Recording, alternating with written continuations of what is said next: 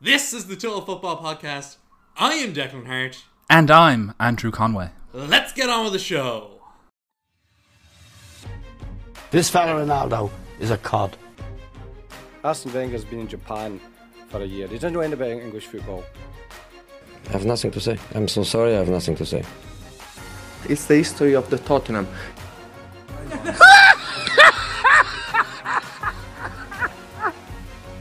But this action is really incredible. Incredible. If you don't know the answer to that question, then I think you are an ostrich. Cristiano Ronaldo smashed a fan's phone following Man United's 1-0 defeat to Everton this weekend, but don't worry, he said sorry and he's even offered the fan a ticket to a United game, so surely all is forgiven. Yeah, it's great giving freebies. Like, they're literally things that they cost nothing to Cristiano Ronaldo. He didn't... yeah. Like, in one regard, like, if it wasn't Cristiano Ronaldo and it was somebody else who was in that public eye so often, who is, not accosted, but, bothered by people on a near constant basis, you can see them once in a while having that kind of breaking point, especially given the context. I don't know. It's just maybe we don't have the same sympathy for footballers and especially Cristiano Ronaldo. Well, like, the other point that comes to mind is, like, do we even know that they're a United fan? Like, it could have been an Everton fan. Like, they were going down the tunnel at that point. I'm not sure an Everton fan would care too much to go see this Man United side play football, unless they wanted to go see a comedy or something. But yeah, like, it's also just like, it's such a petulant thing. Like, it isn't something we see other footballers do. So, like, the fact that he's done it, I think it does deserve to be called out, because you can't just go around throwing your hands at a fan, like, no matter how frustrated you are with what's happened on the pitch. Like, it wasn't like, even some of the more drastic things that you might see outside of the stadium after a game. Like, this was just him walking down the tunnel and, like, a handful of people over by the kind of gate that's there. It didn't look like it was that out of the ordinary for an end of a game situation. Like, a lot of the people around them were actually just leaving. So, I didn't think it was like that crowded of an area either. So it was such an over the top reaction, and the response has been so pathetic that I thought it was worth mentioning. Yeah, no, it's definitely worth highlighting and mentioning, because you can't, like, I don't think it's the end of the world. I don't think it's the most massive deal ever concocted, and I don't think it's Eric Cantona, kung fu scissor kicking a fan at Sellers Park back in 1995. But it is, probably the next evolution of the players sticking their middle fingers up at the crowds when they're getting booed. I don't think Ronaldo would like to do this on a normal basis. I don't think it's necessarily part of him. At the same time, it's stuff he shouldn't do. We all know fans can be annoying. We all know football fans can be annoying. Especially after you lose, especially when you've had a bad game as he did. So you can see the context in that led to the circumstances. But yeah, the response since has been pretty pitiful, and it's just probably another footnote at the bottom of this season for Manchester United, and particularly the return of Cristiano Ronaldo to Manchester United. Another thing to put in the negatives. He scores a goal in one game, or he saves United in one game, and then he does something stupid like not contributing at all to the game and then smashing a phone at full time. Yeah, well, it was another weekend of misery for Man United against an opponent that they really should have been beating, considering Everton's own position in the table. Two clubs that have had a bad season, and now it looks like their top four hopes now for United are all up in smoke. As highlighted, it was a poor performance as well. On the flip side, it looks like the club are trying to appoint Erik ten Hag as the next manager. We'll see if ten Hag takes it. It sounds like the ball is in his court. I'm sure we'll have plenty to discuss about that in the future. But what are your initial reactions to that? I think he's a good manager. I don't think any of us doubted that. I think he proved himself that he wasn't as much of a one-hit wonder when he, albeit with the same Ajax club, returned to a high level of European football and really dominated the group stages this year. It obviously didn't go very well for them against Benfica. But they did extremely well in not the easiest group, locking out Borussia Dortmund in the process. And he did that with the second team he's built at Ajax, the second league-winning side he's built there in quite a competitive league and landscape that exists in recent times. He had a whole team taken off him, almost 1.5 teams, if you will, between his Europa League and Champions League exploits. He lost more than a full starting lineup of players and had other things going against him. And he seemed to be able to bring players through, teach them to play a certain way of football, a very exciting style to watch. In line with the so-called history of Manchester United, the Manchester United way. It's not massively dissimilar for that, in the kind of high pressing, up and tumble, get the ball around the wings when it needs to, get the ball into creative forwards when you have to, and let them do the work. So on paper it all seems to work out. I have a few concerns more that he hasn't had a club of this level, although Ajax is such a giant club, but I think the microscope that he gets put under at Manchester United by the English press and the international press for that matter is a lot more focused. And I also worry about the structures he worked under at Manchester United not being, or the structures he's worked under at Ajax not being replicated at Manchester United. He had a technical director, a sporting director, a very close-knit team there until Mark Overmars left recently, but he was instrumental in that, and Edwin van der Sar and a good, firm coaching staff of quite excellent coaches throughout the youth system there, and it's not something I'm confident of Manchester United being able to replicate, at least in the short term. So I think that might impact his success, and then the impatience of everybody expecting Manchester United to do well with this appointment concerns me, because I don't think it's a job that's going to go right in the first 12 months. It's not going to resolve everything and United be back competing for the league and Champions League. I think it will take time, and I don't know if there's patience for that. Yeah, I think one thing in that sense that might go in Ten Hag's favour is the fact that this season has been completely miserable. Like, this is probably the worst year that they've had since Moyes took over in 2013. They're 7 in the table. They might not even hit the points tally that Moyes did. They might not be in Europe next season. So this is a kind of a low point for them. So maybe that will give them a bit more curry with the impatient section of both the media and the fans. So, but we'll see. I don't know though. I don't know. Are they at bottom yet? Because remember, Liverpool is the parallel you have to draw with this. I don't think there's another parallel that exists. Liverpool in the 1990s. And they kind of did very similarly to Manchester United it's hilarious how much they're matching each other in terms of winning cup competitions, getting up there, competing again, looking like they're back on track, and then falling away, spending massive amount of money, at least for the time, having some good kids, and then it kind of fading away. We're basically at Liverpool circa 1998, 1999. Like, the considerable amount of, I know that was 3 seasons before they finished runners up, by a bit back. And a few more after that as well, before Benitez came in and they actually started becoming more of a challenger again. Like, if we were to follow the same timeline, where things will get worse before they get better. Yeah, in many sense, this could be the Gerard Houllier then, to continue that analogy. This possibly. Could be and Houllier didn't do too bad a job at Liverpool either. No. Second place, won 3 European or 3 trophies in one season. And the other thing as well that I think of, you say how Liverpool are an obvious allegory to what we're doing with Man United, but Man United themselves as well are very analogous from the post-Busby era. And we saw several managers struggle. They even got relegated in that point. So I don't think we're going to hit that kind of low point. You hope. They were a cup team. They'd have their seasons when they'd compete for a league title and fall away. They kind of built a reputation before Ferguson as kind of bottlers. The 86 I think was a year where they were in there with Liverpool and Everton in the title race, and West Ham, and then they just completely fell away right at the end and weren't even close for a finish. So they'd kind of built up that reputation before Ferguson obviously turned them into serial winners. And it is interesting as well in the sense that if you look at the history of Manchester United, they're a club that are built around messiah figures. I think is the term that Jonathan Wilson likes to use. They've won 20 league titles, which is the most in England, but they've only done it with 3 managers, which is absurd, especially when you look at maybe the opposite of that at Chelsea, where they win it with they haven't won quite as many, but they've won it with way more different people. So yeah. and one of those managers was over 100 years ago as well. we must say it was quite a while ago. But like that shows how difficult of a place it is to succeed. Good luck to Ten Hag if he takes it. It's going to be a very difficult journey for him, as the previous few managers have shown. Yeah. We haven't even mentioned the squad rebuild that needs to be done there.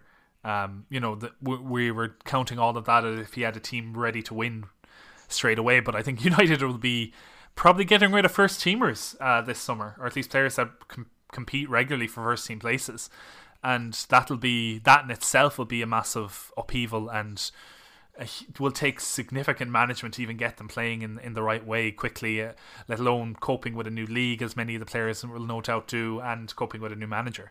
Yeah, like if you remember back during Solskjaer's little stint, I think it was right after he'd been made permanent manager, they'd actually lost at Goodison Park 4-0.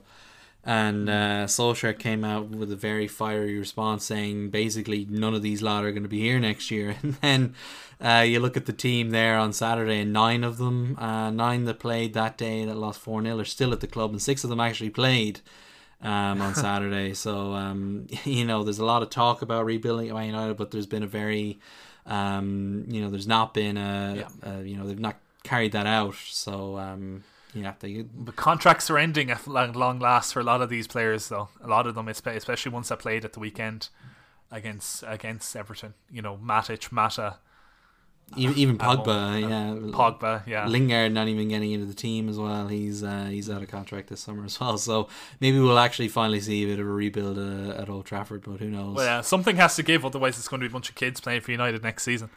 But Arsenal's top 4 hopes also took a significant beating this week, considering they lost twice since we last spoke. 3-0 to Palace and 2-1 at home to mighty Brighton, and a couple of injuries and everything's gone wrong for Arteta. Yeah, my predictions are up in smoke, and much like Arsenal's top 4 hopes.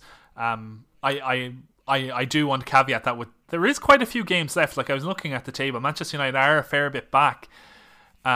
With their recent results and their 1 win in 5, but they could still do it, at least theoretically. There's nothing to believe that United couldn't win 7 remaining games. They're not, all of them aren't unwinnable matches, and we'll see how the league campaign goes and whether the more of their teams they play against go on the beach. But back to Arsenal, who've had 2 games in a week against so-called on the beach teams in Crystal Palace and Brighton in 10th and 11th place respectively.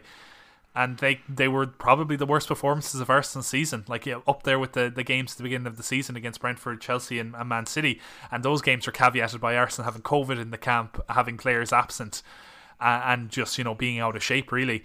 And I don't think there's anything to really answer for these matches. They weren't there. They created very little for large portions of the match, and really what Arteta did in this game, and to an extent what he did against Crystal Palace, was he saw a problem that existed in the squad, which was Kieran Tierney's out for the rest of the season, having got injured on international duty or just after international duty, and he doesn't have a reserve left back he can rely upon, or at least he doesn't think he does. So he plays one of his few midfielders at left back. That gets another one of his players injured, who is his other crucial midfielder, and then they try to overcompensate for that, and it destroys the whole working of the team. It's almost like Pep Guardiola's overthinking of a tie, but happening at a much lower level in the league and happening at a much lower stakes game, and it just having the same impact. Overthinking a game against an opposition to try and cope with losses in your own side, and it's just resulting in your team being unable to perform. And really, Arsenal have gone from a position where they had the top 4 race in hand. Like if they had won these 2 games, they'd be up where Chelsea are, just 2 points off of 3rd place. But instead now they're you have to say are probably not favourites for the 4th place. I think Spurs have won that off them. Yeah, I think as well you can kind of see his inexperience, Arteta, in the way that he's handled this. Like the way that he's also handled the likes of Lokonga and Tavares this season has kind of been a bit unusual, in that he'll give them a run out and then they won't perform amazingly, and he'll just toss them aside. Like it seems very harsh.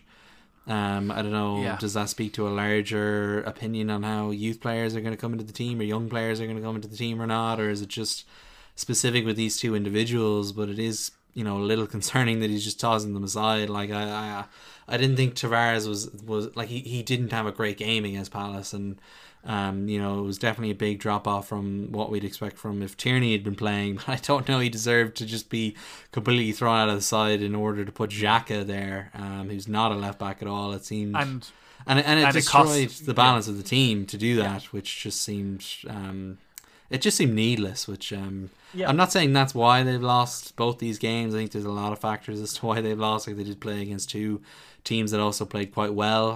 They weren't passive in this situation, the opposition. So, it's just the timing of everything's been quite poor, and it goes to show that there is a drop off there in Arsenal's squad between the starting team and the bench, which is something that they'll need to address in the summer. Oh yeah, absolutely. Like the story is that Arteta only really trusts 12 players, and if you're not in those bunch of 12 players, you're not really relied upon. Like, I think he's paying the price. If we go back to earlier in the season, Arsenal played against Nottingham Forest in the third round of the FA Cup, and Tavares wasn't having a shocker, but he wasn't having a good game, and Arteta pulled him off after 35 minutes. And I think he did that to make an example of him and to try and shock Tavares into performing better. And it hasn't worked because this was his first real important match since that FA Cup loss, Tavares that is, and he didn't have a great game, and he was taken off at half-time again. And I don't think you can do that to a player and his confidence be restored if you can't do that to a guy and hope that he's going to come back and perform for you and I think he's been shown that, and having not given him the vote of confidence in starting him at the weekend and going with the weird Xhaka at left back, which Arsenal did last season, and it cost them Europa League place. If we're being honest, they got done a few times from having Xhaka at left back, including in the Europa League. At the time, it cost them a place. Possibly it cost them a place in the latter stages of that tournament, or in the latest stage of that tournament rather. He has no. He had the summer to resolve that. They signed Tavares to do it, and it obviously hasn't worked. And the lightness of that team is quite worrying, considering where they've got to this season. And I suppose they're a bit ahead of schedule. They're outperforming a team that, I think, did they finish 8th last season? Yeah. They're in theory outperforming, jumping 4 places in this tight league maybe considered outperforming, but really considering where they had the game, where they had the top 4 race, they had it in their hands. They basically had to just have a better record than the other clubs, and they've squandered that now in the matter of 2 winnable matches, and now they have to play, among others, Spurs, Manchester United and Chelsea in the next few weeks, and that's going to be 3 pretty tough games. Yeah, and as well, when you see, obviously Partey was injured, but when you're 2-0 down against Palace, and the way that he just sloppily gave the ball away in the middle of the pitch when he knows there's no one really behind him, and he's injured, of course, so he can't really run, but the way that he just stopped was just, it looked, it was a bad look. And then he did it against. Yeah, he did it against Tottenham as well. I think, was that earlier in the season or was it last season? I can't remember. Exactly. But remember, he went off the field. He walked off the pitch. That was last season. And Harry Kane and Son, one of them scored. It was very odd. I think maybe a talk has to happen to say, do not do that. Bring the guy down. You're injured. He did indicate before that play, because I think it came from an Arsenal corner. It was definitely an Arsenal attack that came out, and Partey just couldn't control the ball. He clearly had a thigh injury. Perhaps he shouldn't have played that game because he had a shocker of a match anyway. But yeah, someone maybe needs to have a talk to him and say, no, you have to do something in that. You can't just expect the referee to stop the game. And he's been here nearly 2 seasons now, so maybe someone needs to educate him in the Premier League, because it ended that Crystal Palace game as a contest. They lost 3-0. Arsenal didn't score in that game, didn't look like scoring, but at least there was a contest happening, and really that killed it. And you can say the same about Brighton at the weekend. They almost gave up before they even started it, the way they set out. Yeah, meanwhile, at Spurs, they're absolutely flying under Antonio Conte. They won, 4-0 against Aston Villa in what looked like a pretty close contest in the first half, before just blowing them away in the second, with Harry Kane and Son and Kulusevski as a front 3 just on absolute fire at the moment, and that surely does put them in pole position now for top 4. Absolutely. We were talking about teams that should, in theory, be on the beach. We mentioned them briefly. Aston Villa seem to be, this season's absolutely definitely already in Marbella, That's 4 consecutive defeats for them. They haven't looked like doing much in any of these games. Like, I think Tottenham was probably their best performance. They certainly, I think the XG, they outscored Tottenham in XG, which kind of shows you the ruthlessness of this Tottenham side, especially their attacking players. As you said, you give them one chance and they'll score, and they almost basically did the same against Newcastle as well last week, and they've got 9 goals in a week. Like, that's pretty impressive numbers. Conte knows he's a clever guy. He knows how to shut down opposition players. He knows how to wait his time and choose the moments to attack. And with this strike force of Song and Kane and Kulusevski, they're able to execute that. And the new signing in Bentancur kind of knows how to control things. They have hard fighting Italian-esque defenders that they've signed happily from Atalanta in the summer, and they're starting to really earn their money now under Conte. So, like, I just think Tottenham are a bit weak, and if someone gets at them, they can go on a losing streak again, the way they did a few weeks ago or a month ago at this stage. But yeah, if they continue in this fine vein of form, there's no one going to stop them. Yeah, like, it really does make you wonder as well, like, what Spurs would look like if they just appointed Conte in the summer. They wanted to. They did. But their whole strategy was so muddled in the summer. You know, there obviously was the speculation around Harry Kane, who just come off a Euros campaign where England got to the final. You know, it was very clear that Kane wanted to leave, but Tottenham kind of half put their foot down, half were willing to listen to offers. It was very muddled, and it left, I think, Conte and a few other managers that they interviewed kind of questioning what was going on and what was the plan going forward. And, you know, I think for a lot of, like, they interviewed Conte, they interviewed Gattuso, the former Roma manager as well, his name I'm forgetting now.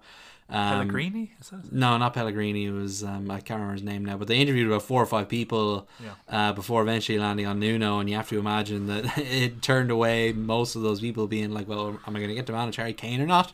And if not, am I going to get to spend the money? You know, a lot of that was very unclear. And I think if they just sorted that out, it still is to an extent, but, you know, if they just sorted that out early and gotten Conte in, you know, this top 4 could have been over weeks ago, and maybe they could. Well, they could be up there challenging for third. I think easily, given how this Chelsea side has been playing. But it does. I think this season has been a bit funny. It didn't turn out the way that maybe we thought it would. I thought it would be a lot closer for a lot of the season. You obviously thought Chelsea were going to really challenge for this title.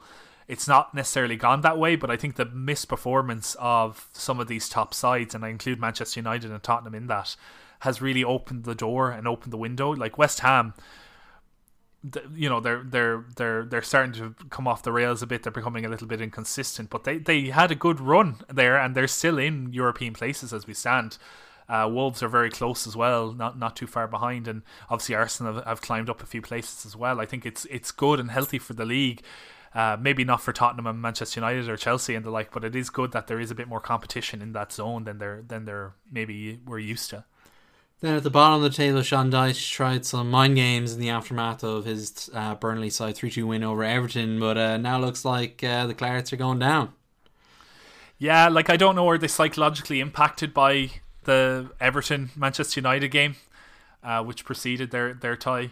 But yeah, Burnley are bad. We've known this for some time. They made good signings in at the winter window. You know, they bought a striker in, having lost Chris Wood, to try and, you know, alleviate the issues they're having in front of goal. I don't think that's necessarily worked, and I just think they're not good enough. They don't have the squad depth. They don't have the quality depth in their team anymore that they used to. I think they've been found out in a couple of occasions this season. They haven't been maybe as fortunate with the fixtures as well. They're playing fewer sides coming off of Europe when they play the big teams, and their away and home games probably aren't as haven't been as kind to them at different times of the winter season as well, which they are catching up with now. But yeah, they're just not good enough, and Everton are blessed by the fact that there are worse teams than them in the league this year. And then finally in the news, Chelsea's Champions League chances took quite a knock when they lost 3-1 at home to Real Madrid. But what about that hat-trick from Karim Benzema? He just has some kind of psychic pull on goalkeepers. It's amazing. Like, Mendy's had a couple of dodgy few weeks now. Like, he was very poor last week against Brentford, and had a couple of iffy moments in the last few months, but they've kind of been like, oh, he's been such a good goalie for them this year. Even his distribution's been great. Shot stopping is fantastic. He's kept them alive in certain games this year that it's kind of been overlooked, but now it's starting to look badly. I don't know, does Benzema just have this weird voodoo over goalies and makes even the best goalies look bad, or does he have a knack of just waiting his right moment to pounce? Maybe he was, eyeing up Mendy for the rest of the game and like seeing, okay, when's a good place to put him under pressure, and he picked whatever it was, the 49th minute of that match or whatever it was, and really, from a position of Real Madrid being unexpected, Real Madrid even went into that. The Madrid media were saying that they were, they'll take a draw back to the Bernabeu and take it from there, but really they couldn't have expected the ease at which they were able to rack up the victory and really almost cement their place in the semi-finals before anybody else. Yeah, like obviously Chelsea were just off the back of that humiliating defeat to Brentford, but I still wasn't expecting it to play out like this. Like, we talked last week about how maybe Chelsea were leaving something in the tank during that Brentford game, and that's maybe what was the thought was. Yeah, but maybe they were leaving it in the tank for Southampton. Yeah, they did blow away. In fairness, probably as a reaction. And talk about teams on the beach, Southampton getting their annual drubbing involved. Definitely. They're getting the tans on, Yeah. So, but to go back to the sun cream, to the Real Madrid game, like even the first 2 goals from Benzema were amazing. He did that nice little flick as well on a counter attack, which led to Vinicius hitting the crossbar. I think it was very early in the game as a warning sign almost. He was on it, and it's been quite interesting to see how good he's been the last couple of seasons, and he's been given a bit more freedom in the team, and it does make you wonder a bit, like, what could have been if he'd been given this freedom a little earlier or from the start of his time at Real Madrid. But yeah, the 2 headers were fantastic, and then I saw the compilation someone made, I think I sent it to you as well, of like all the times he's just absolutely mugged off goalkeepers in the Champions League, and I can't get over the one on Sven Ulreich. Like, just what was going through that man's mind when he saw Benzema coming. Like, is there just something in his eyes? Like, he just get lost. They're so dreamy, maybe, that the goalkeepers just get lost in them. But it's incredible that the voodoo he's got over goalkeepers, but he after a certain point, it's clearly something that he's doing, because it can't be luck at this point. It keeps happening too often, and it's been funny as well seeing Thomas Tuchel's reaction in the aftermath of this game, claiming multiple times that the tie is over, which has to be mind games, you'd imagine, at this point, given managers don't give up very easily in the worst of circumstances. But 3-1's like not that bad a scoreline to bring back. Like, obviously it does require having to win 2-0 to go to extra time at the Bernabeu, but we've seen it been done in recent years.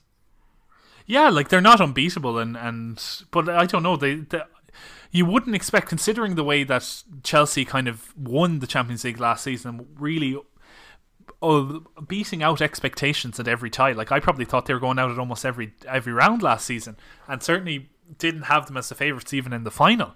But there they were, like, just out saying they're welcome in every hostile environment, getting the results and being really solid. And this tie was the opposite of that.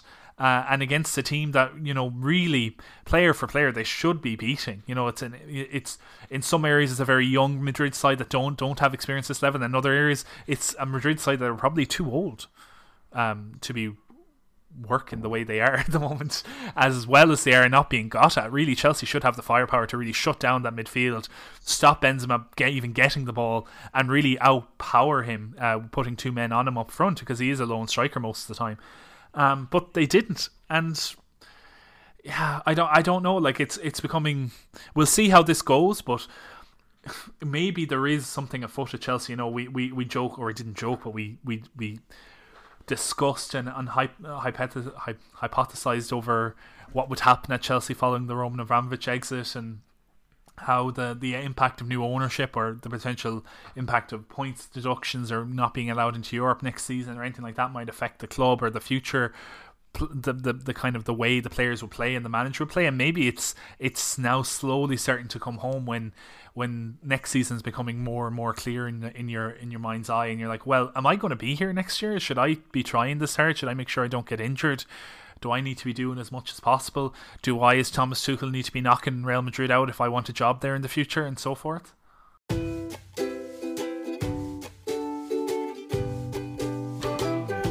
Balotelli, Aguero! So we've had the big match, and now the terms of our title race have been set. Manchester City lead Liverpool by 1 point with just 7 games remaining. There's been a lot of talk about the best rivalry this week, but the next few weeks could define the battle between these two clubs.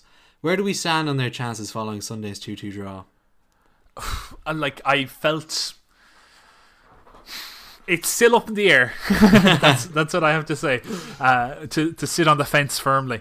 I felt. And I still feel to a certain extent that Man City look like the champions. They feel like the champions. They felt like they had the upper hand in that match. Liverpool only really came back into the game when Man City let them get back into the game. And, if it weren't for very tight offside calls, Man City probably would have won the game. Indeed, they had a goal disallowed in the second half that we all probably thought was a goal. It is still theirs to lose. They have the lead. They may not have the better goal difference, but they have the points difference, which is the important one at this point in time. And you can say that they probably have the slightly easier run in, whether that means anything at this point, because both sides are indeed capable of winning all 7 of the remaining matches, as they've shown their ability to do in the past. Like, are we looking at a 95, 94 point season again? And it'll make a mockery of all our predictions at the beginning of the season that wouldn't happen again. It's very possible. I think next week will probably have a big bearing on how the rest of the league title goes. Bear in mind that they're playing each other, isn't it, on Saturday? Yeah. I want to say. And that it would end the so-called dream of either a treble in Man City's case or a quadruple in Liverpool's case. It won't end their seasons by any stretch of the imagination, but it does kind of put a bit of a cloud around it. And I think Liverpool, because they won the League Cup, will probably want that a bit more. And maybe that might put them in a disadvantage when it comes to the league campaign, just on a week-to-week basis. But I don't know. Liverpool certainly looked dangerous at times, but they also looked like they were completely outplayed by Man City at other times. Yeah, I thought it was a really good game. I was a bit disappointed we didn't get a winner. I think that generally would make these games more the last entertaining. 25 minutes really eased off. I thought both sides kind of went, okay, let's not do anything stupid and lose this game. Yeah, and then City did nearly have that chance at the end. Kevin De Bruyne with an absolutely amazing pass to play in Mahrez. And I do want to shout out De Bruyne, who I thought, in a game with a lot of really good performances, he was head and shoulders better than everyone else on the pitch on Sunday. He was brilliant. That was him at his absolute best, and a reminder of how great he can be, because he does go under the radar a bit, I think, with the way that the system becomes more important at City than any individual. Was he the third or fourth fewest touches of the ball in the game? Like, it was very low touch, but when he made touches, they were important. But just so much did happen in this game, especially that first half where it felt like City were all over Liverpool, but then the few times Liverpool got forward, it felt like they were going to punish Man City. Like, there were crazy moments, like Alisson made that brilliant save right before De Bruyne scored. Ederson nearly scored one of the most amazing own goals of all time. These are things that did lead to goals. It's it was just a nuts game. It was really entertaining. The last 20 minutes did kind of underwhelm a little, and it's been interesting. Like, I don't want to devolve this conversation into the best rivalry talk or whatever, but I do think the last 20 minutes kind of encapsulate the people who maybe think it isn't. But it was funny as well. Right at the end, Pep and Klopp had the weirdest handshake I've ever seen.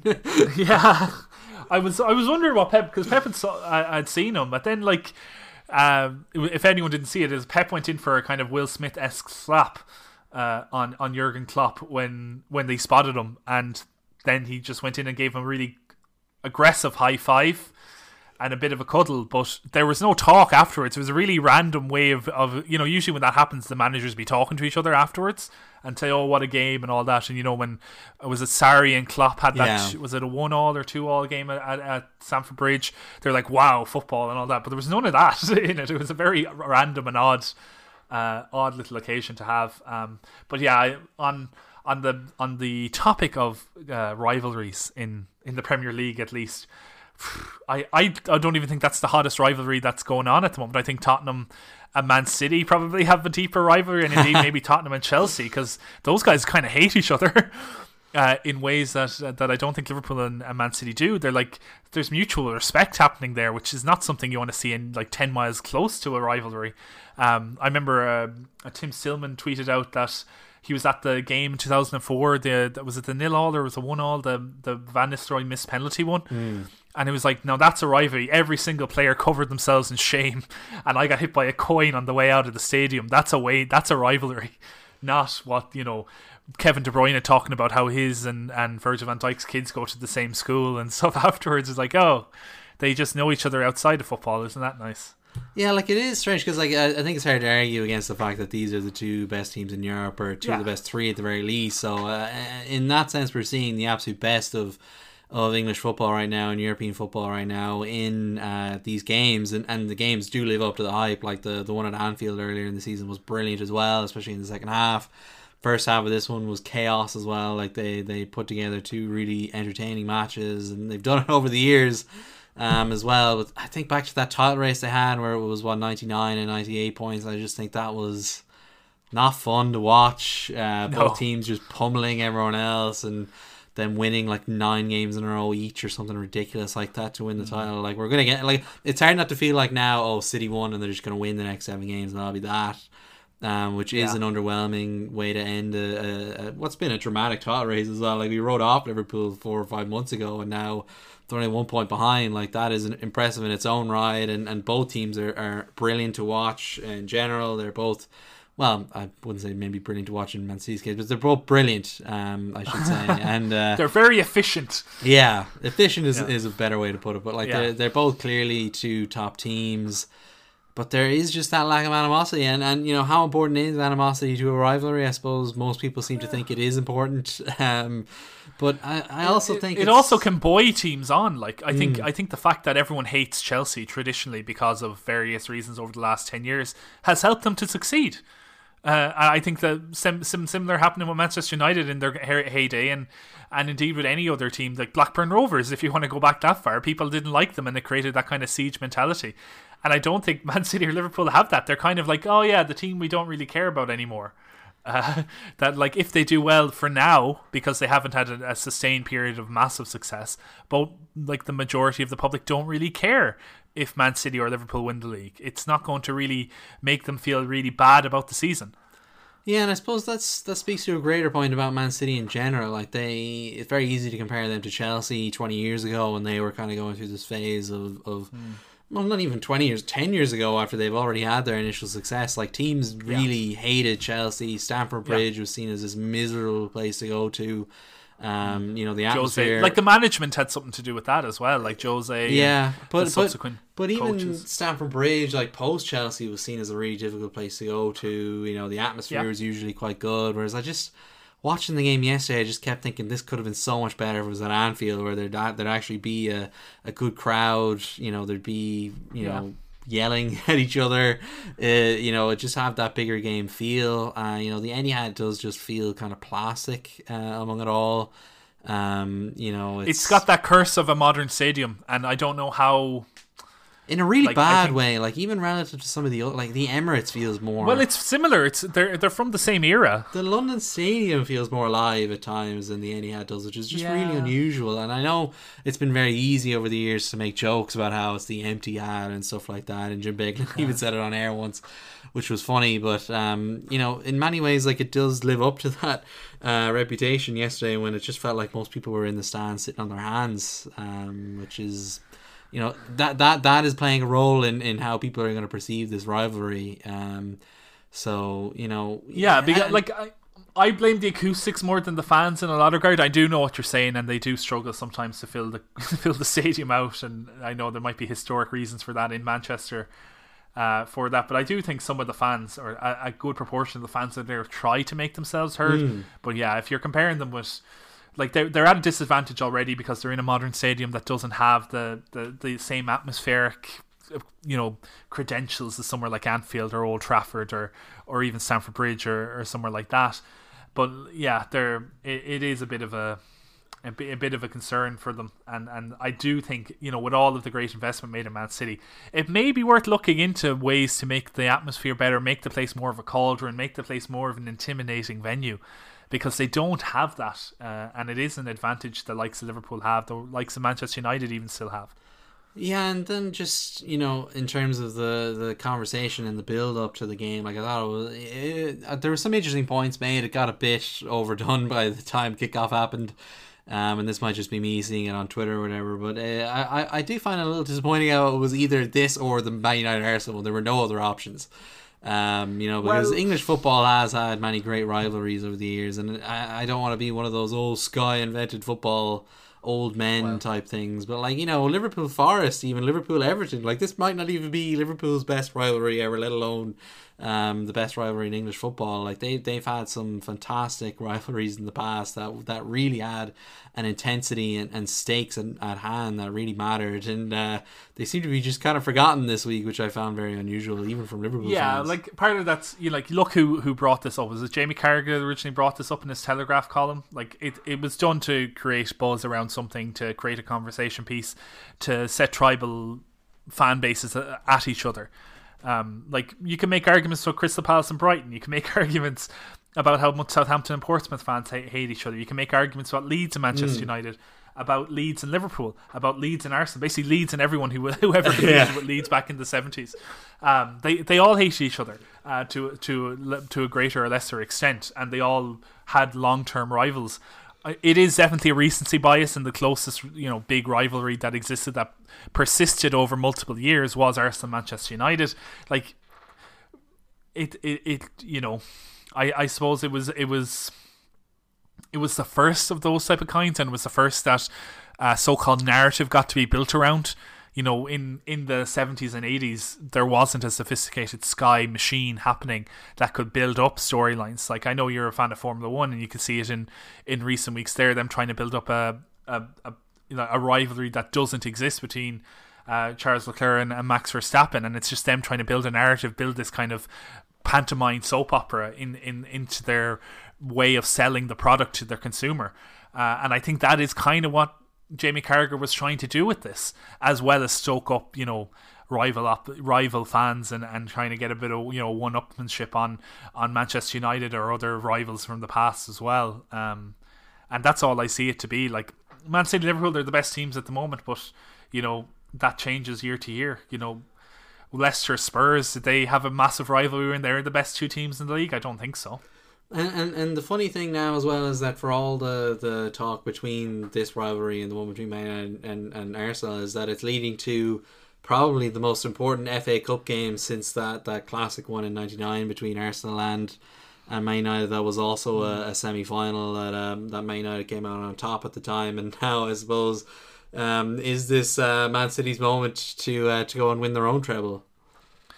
I don't know. I feel Liverpool, because they have because they don't have success in this tournament. They haven't won an FA Cup since 2006, and Liverpool historically don't win many FA Cups. And it was a very hard trophy for them to win originally. I think, was it 65 they first won it or something like that, and it took them years to recover from it under Shankly. I think for that reason, and for Klopp's history in this tournament as well, and probably his underperformance in this tournament, I think it'll mean more to them going into this match. And I think on that, I think Man City might see it as well. If this match is pulling away from them, they may say, okay, we'll lose in this, but we're going to win the league because we've already lost the League Cup. It's not like we're going to win every trophy anyway, and they'll go with it like that. That's just my inkling at this point. It could go either way though.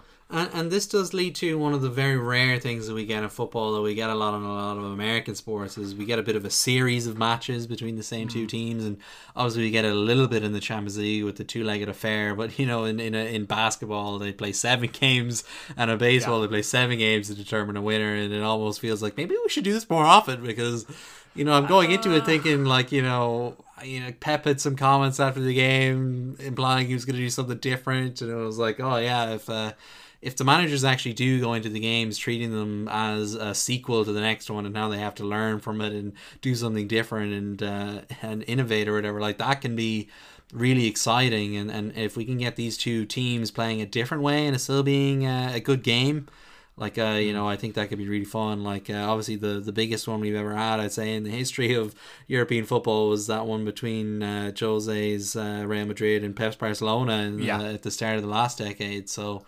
if I don't think it'll quite match the same intensity, because I'm not sure many rivalries in world football could match the intensity of that rivalry at the time. But if it can reach the same entertainment value, then we could be in for a brilliant game on Saturday.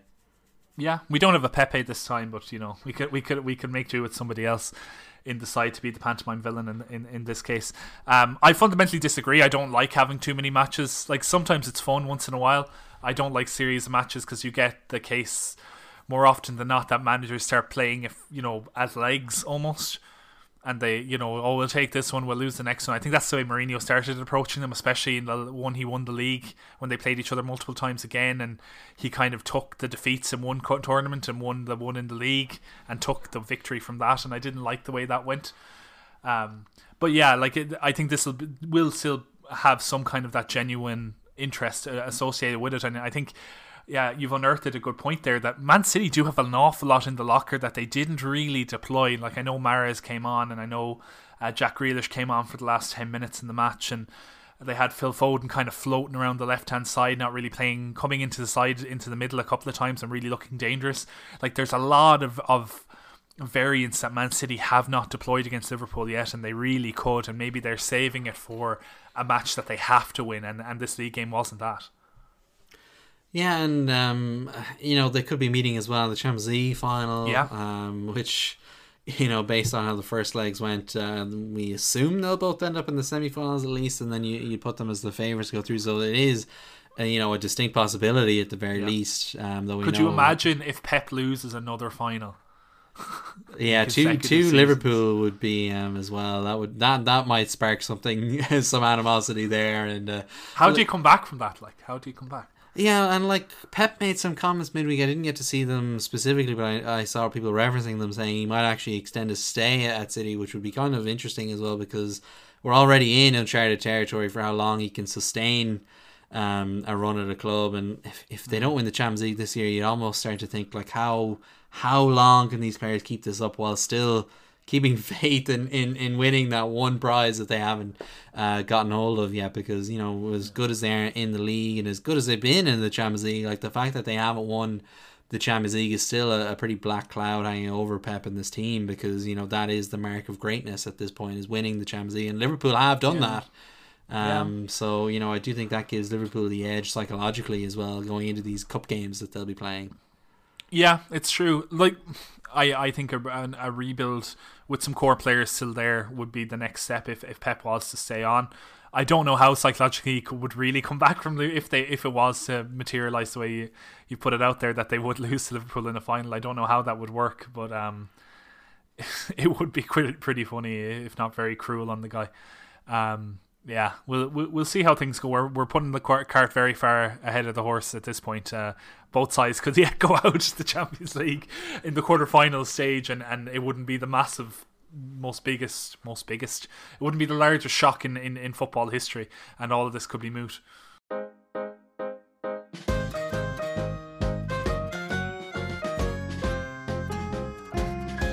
I love football. Thank you.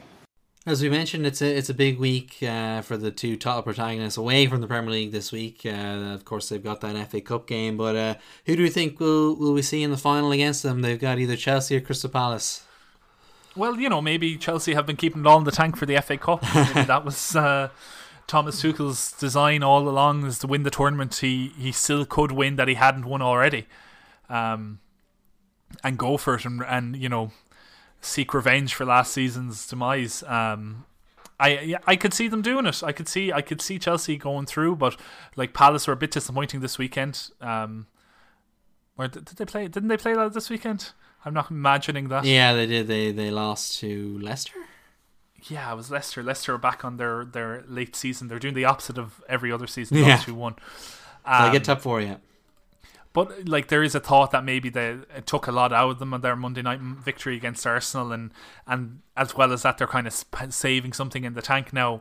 Our assumption of teams putting something aside in the tank was grossly destroyed last week with the way Chelsea were defeated by Real Madrid.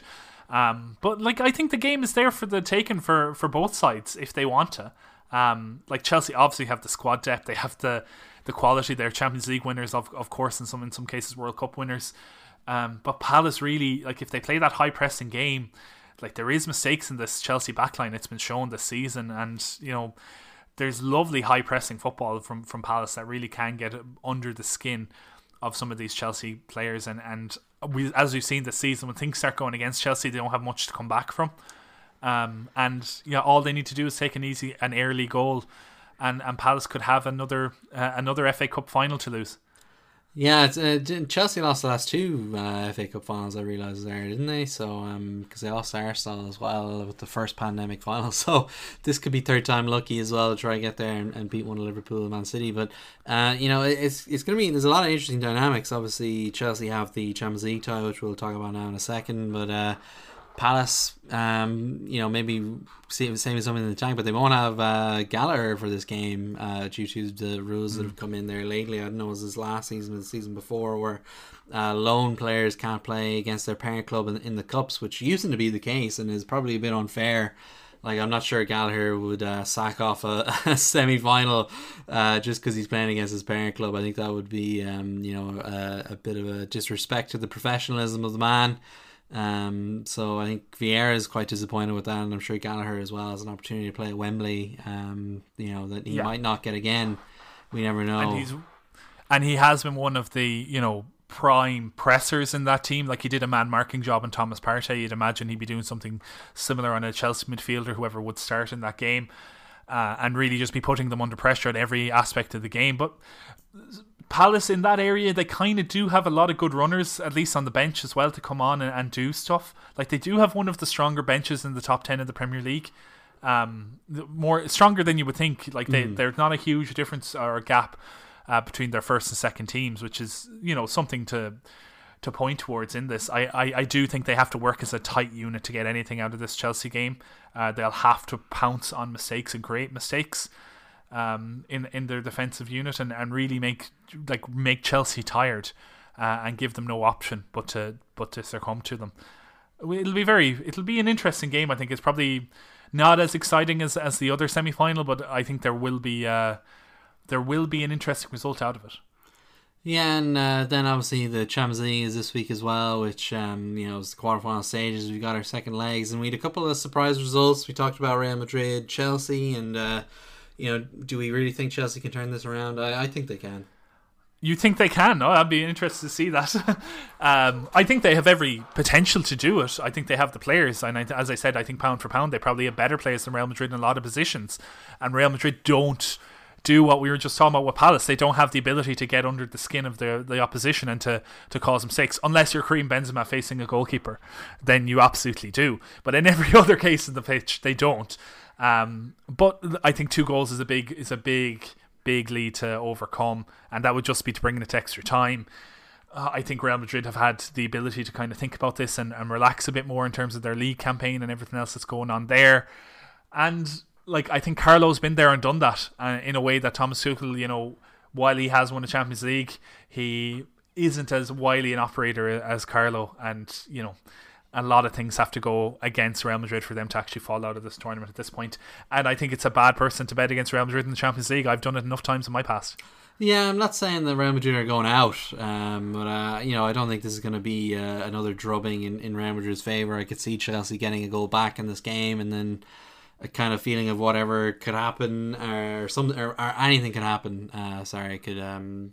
Could take hold of the Bernabeu. So yeah, it's definitely going to be worth watching. It's not going to be one that we can ignore. Though, yeah, we've got a couple other big ties. Atletico Madrid will need to turn it around against City, and you know, we've said that they're not as great away from home as they are at home. Maybe that'll play into their hands this week. They didn't really offer much on not Tuesday one night. Shot on target. João Felix, like, they played and it wasn't just a joke for Twitter. Like, for most of that game, Atletico Madrid played a 5-5 formation. a flat 5 at the back and a flat 5 in midfield, playing probably on the 10 yards in front of their D.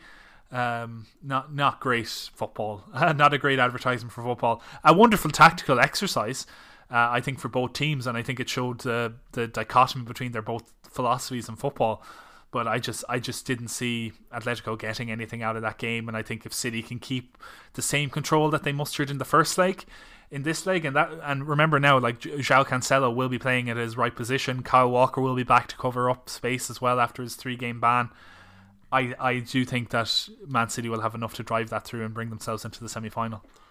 Yeah, then of course I don't really see Benfica getting through Liverpool. They did give Liverpool a good run for their money in that game, and I think Darwin Núñez has caught enough eyes that he's been linked with a big move away in the last couple of hours. But I don't think Liverpool are going to have any trouble at Anfield with this one.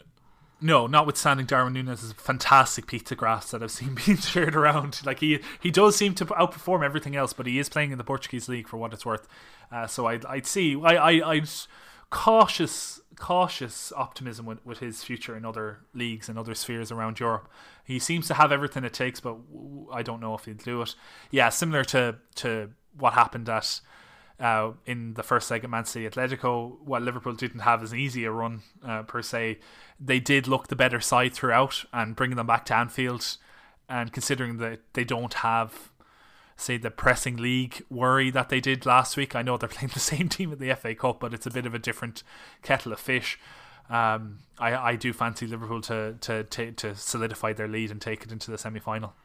Then finally, Unai Emery's Wild Boys, can they keep their 1-0 lead against Bayern Munich? I'm a bit concerned they won't. Bayern went into, they talked very cleverly. I think was it Muller and a few other players speaking after that game last week spoke about it not being over yet, about them learning a lot about themselves and about the way Villarreal play in that first leg, and they said they have to go and win the league at the weekend, and they basically did. They're 9 points clear now, and it's looking like I don't think it's mathematical yet, but because there's more than 3 games left in the Bundesliga, but it's pretty assured at this point that they're going to at least creep over the line and win that league title. So they're all focus will now be on the Champions League, and really, given the opposition that are left in the tournament, you can see Bayern Munich thinking we're the best team in this. We don't have to worry about fighting a league campaign, fighting a cup campaign, being wrecked every week, having to win matches, and we have very good players. If we just focus on 3 cup finals, i.e. the semi-final 2 legs and the final, we could do something if we get through Villarreal. And I think maybe that'll work against Unai Emery, because he'll be very conservative in his way of thinking. I think they'll try and hold on to the lead, and I don't think that's the way to win against this Bayern Munich side. I think attacking them is the best form of defence. Yeah, it was very impressive that they got the win here, and I think their run has gone kind of a little under the radar as Europa League champions. Say what you will about how they won it and the madness of that penalty shootout, but they've taken advantage of the pathway into the Champions League. They've gotten to a quarter final. They've not been here since 2006 when they got to the semi-finals and they lost to Arsenal. So, if they could get to another semi-final, that would be a massive achievement for the team and Emery, and they deserve a lot of credit for even being in the conversation. I'm sure a lot of people have written or wrote them off going into this game. I think I kind of wrote them off thinking Bayern would kind of crush them. So that they're even in it, I think, is a credit to everyone involved at the club. And it's easy to forget that Villarreal, they're in a very, very small place in Spain. This isn't a Madrid, this isn't a Barcelona. They're in a very small area, and they've done very well to make it such a big name of themselves. Even it is a triumph for them to be quite honest. I personally thought they should have been knocked out by Old Boys in the group stages, and they were very lucky to get through that. But they really did school Juventus. They have such a shoestring budget. They're doing well to be in La Liga from where they are. As you said, it's a small town, and this is they have a chance of reaching the Champions League semi-finals for the second time in their history, which is in itself a fantastic achievement, and being one Real Madrid are still in it, but being one of the only Spanish teams left in it is pretty impressive. Yeah, and as an underdog story, it's definitely something worth rooting for, and it would be amazing to see them get to the semi-final and see Emery go up against Liverpool in that semi-final. Would be very fun, even if it wouldn't be that entertaining. I'm sure Emery, of course, very defensive in his ways, but it would still be quite entertaining, I'm sure. Oh yeah, it would. I think at that stage you're kind of living, you're having the crack, so you don't really mind how good or bad it could be. Yeah, it would be novel, which would be something in itself. So, but then again, I'd also love to see Liverpool against this Bayern side. I'm sure that would be, two brilliant football games as well. So, absolutely, spoiled for choice in that sense. So, it's a big week of football ahead anyway to find out who gets into that Champions League final or semi-final. But until then, thank you for being here, Andrew. And thank you for having me, Declan. I'll be back again next week. Thank you for listening. If you enjoyed this episode, then don't forget you can tell family and friends about the show. Spread the word of the Total Football Takeover. This show can also be found on podcast services including Spotify by searching Total Football Podcast. You can also subscribe to my own Medium page in the show notes. You can follow Andrew on Twitter at Conbon27, CONBON, and myself at CheesyHeartPun, CheesyHeartPun. Most of all, thank you for listening, and we hope to be in your download feed next week too. The more the merrier. That's what we always say.